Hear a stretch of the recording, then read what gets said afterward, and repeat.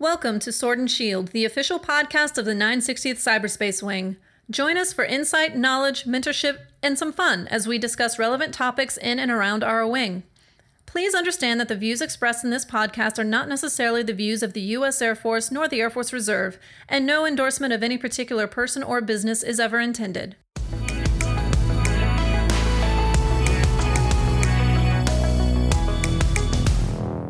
Welcome, Gladiators, to another episode of the Sword and Shield. I am Chief Master Sergeant Christopher Howard, 960th Cyber Operations Group Superintendent, and today with me I have... Hey, this is Lieutenant Colonel Justin Kenoff, the commander of the 53rd Network Operations Squadron, and also Senior Master Sergeant Thomas Cogill, the Operations Superintendent for the 53rd NOPS.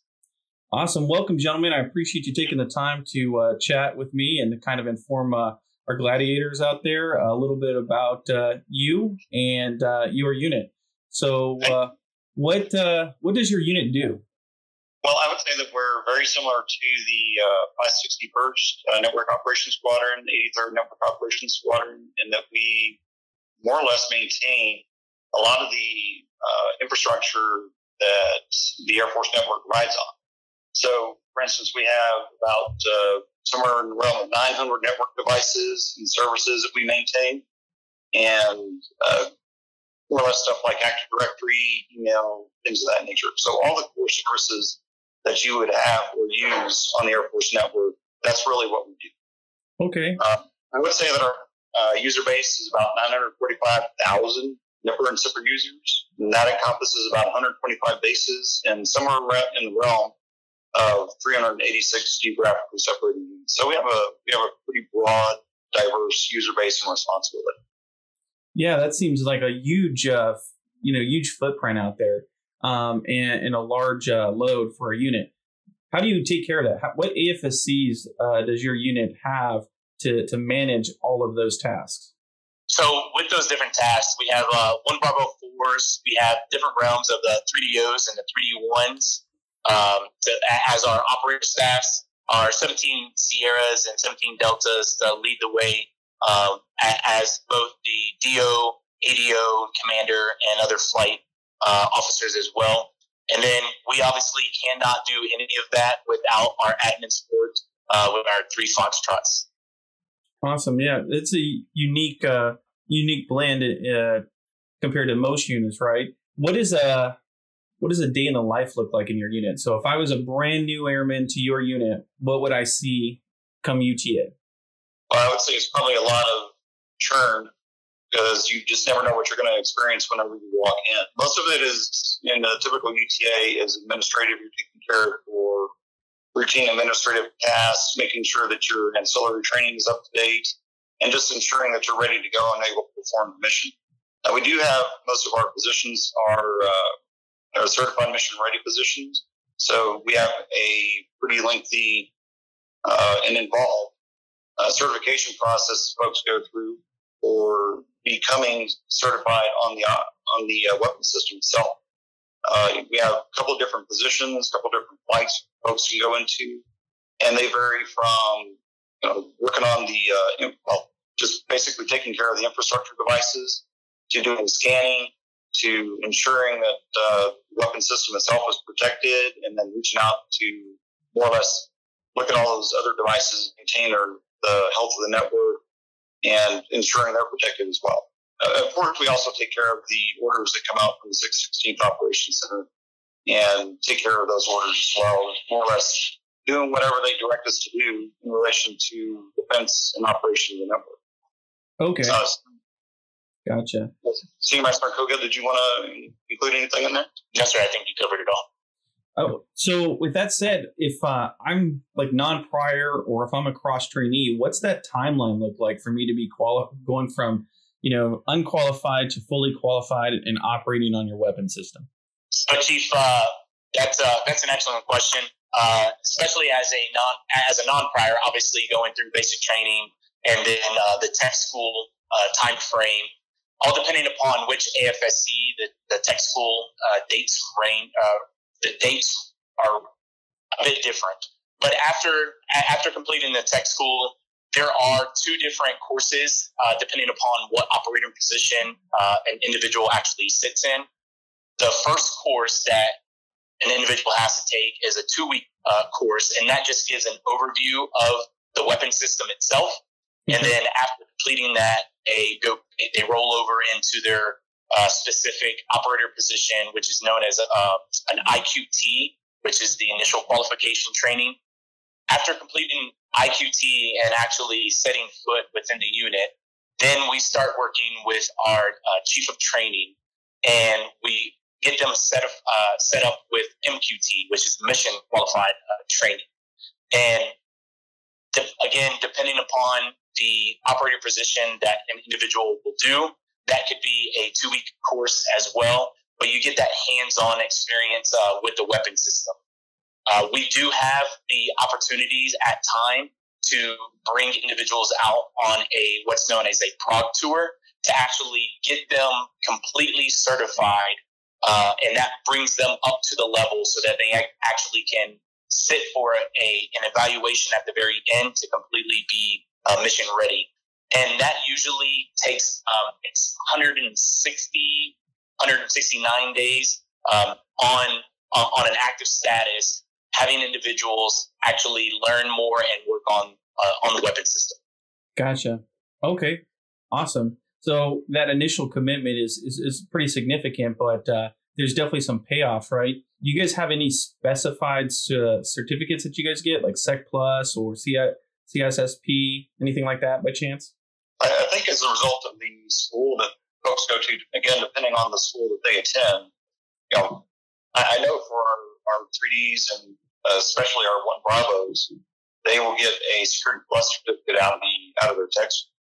So that is a industry certification. It's I think CompTIA is charging around $250 for that last time that I checked, and it's internationally recognized as a security certification. So it's easily transferable out to the civilian community. And if anybody wanted to get a job, this is an excellent opportunity for, say, like a first-term airman to come in, get trained, get some experience on working with actual network equipment in a very dynamic environment, and then taking that experience and going out into the civilian community and getting a job with that experience.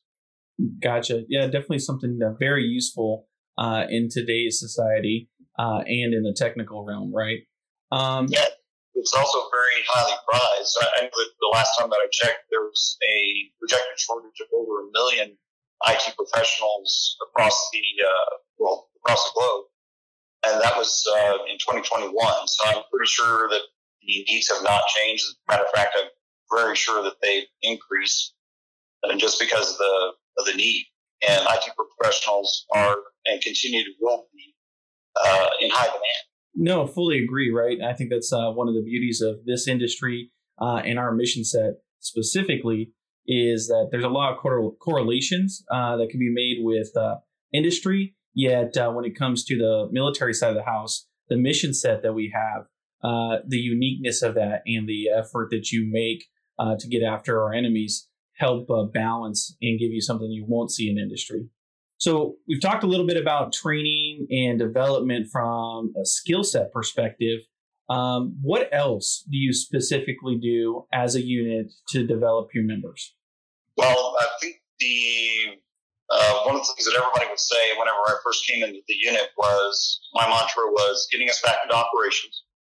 And part and parcel to that was developing our people. Primarily because we have 5 full-time AGRs that we have authorization for 5 full-time folks. And that is a lot of work for a pretty minimal amount of AGRs. So we had to make use of just about everybody's skills and capabilities and really lean back on our TR workforce on getting some of those things accomplished that we just needed to accomplish as an organization to survive, really.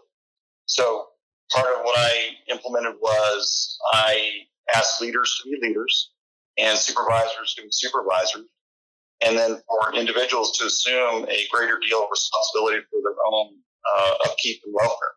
So that means that, folks who are coming due for their IMR, they're not waiting for somebody to tell them that it's coming due. They're actually going out and looking at their ASIM status or their the medical status and getting things done. Likewise, it's supervisors who are tracking that for their respective individuals, and flight commanders, flight chiefs who are also tracking at the upper level or that particular level for their individuals, and then that leading up to the squadron level. It just allows us to get a better handle on the requirements and just making sure that they're accomplished. So I've asked the TRs, especially at the leadership level, to become more involved, and by and large, they have surpassed my expectations. I've been in a couple of units, of course. I've been with the 960th wing for a minute, and I've never seen this level of TR involvement in any of the other organizations that I've been part of.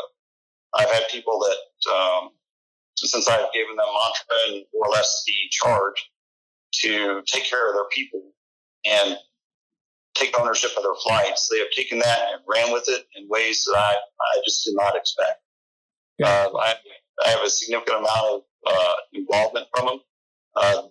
They're taking care of things without me asking them to. I more or less told them what to do and got out of the way, and they are taking care of business. Copy. So you would say that you guys have a really good culture there, right? Almost like a family atmosphere, as well as a good professional bound culture then? So, Chief, I would greatly say that. I know coming in the middle or kind of near the end of the pandemic that we've been going through, I saw a lot of involvement within all of the individuals, even working remote. And then now, since we are starting to come back into person, back into our normal, what I like to call the new normal, because, everything can change. We are starting to bring back even functions and processes that were there in the previous. I.e., for example, we have family event coming up that we've already started to plan for, because we want to have that morale and that family unison, and to bring our family members into the unit as well, to get them involved. We've had a lot of changing faces within the past year and a half or so. And so we want to include all of those new family members within the organization as well. Right. Yeah.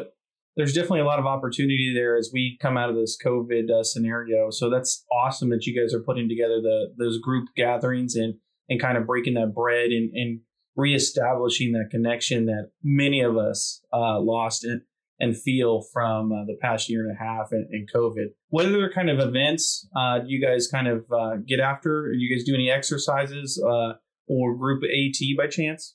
Yeah, so we do a lot of, like I said before, a lot of my focus and direction from Colonel Janicki and Colonel Eric has been to get us back into operations.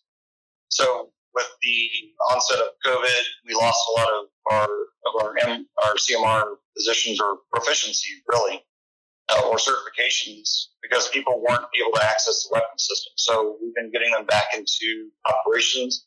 I've been getting them scheduled for classes, just to require courses to get their certifications back aligned so we can actually start doing operations again. So that's been consuming a majority of our time during the UTAs. And then for AT time, we actually have folks that come out as needed, really, to support operations with the 561st. And I will say that the 561st has been an excellent partner with us.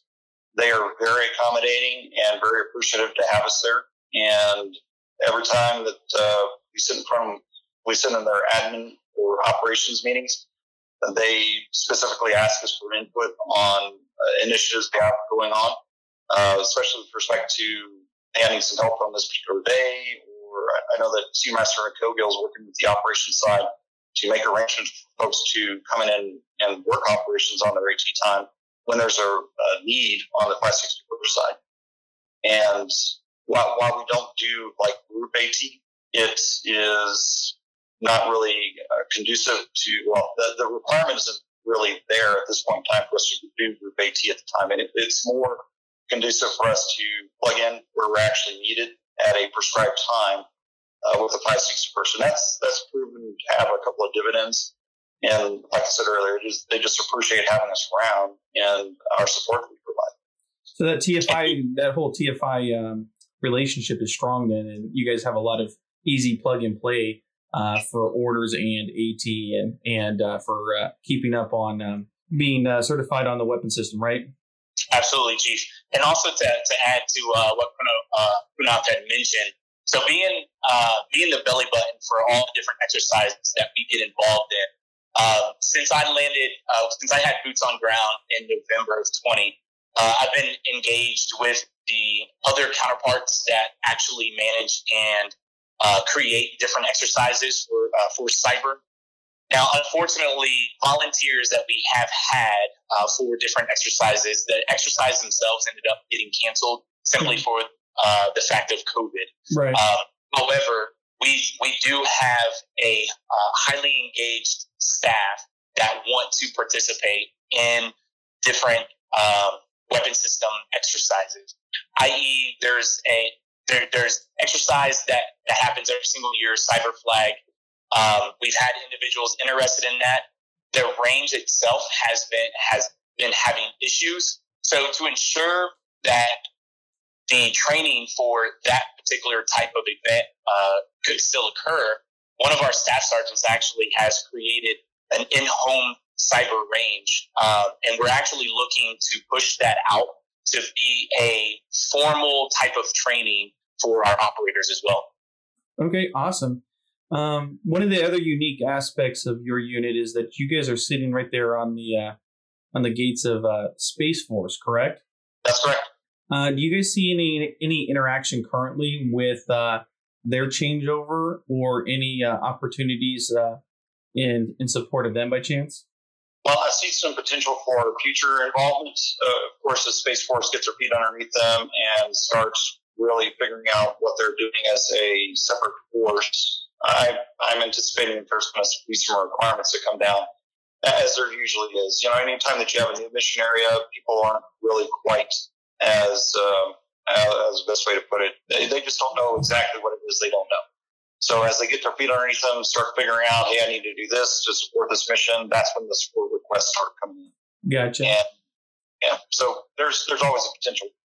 And Chief, I'll add to that as well. So since we're an enterprise level, if you look at the Navy network and the Marines fall underneath them, so they have their special needs and their mission sets. So they have their comm/cyber personnel that they'll have directly supporting that.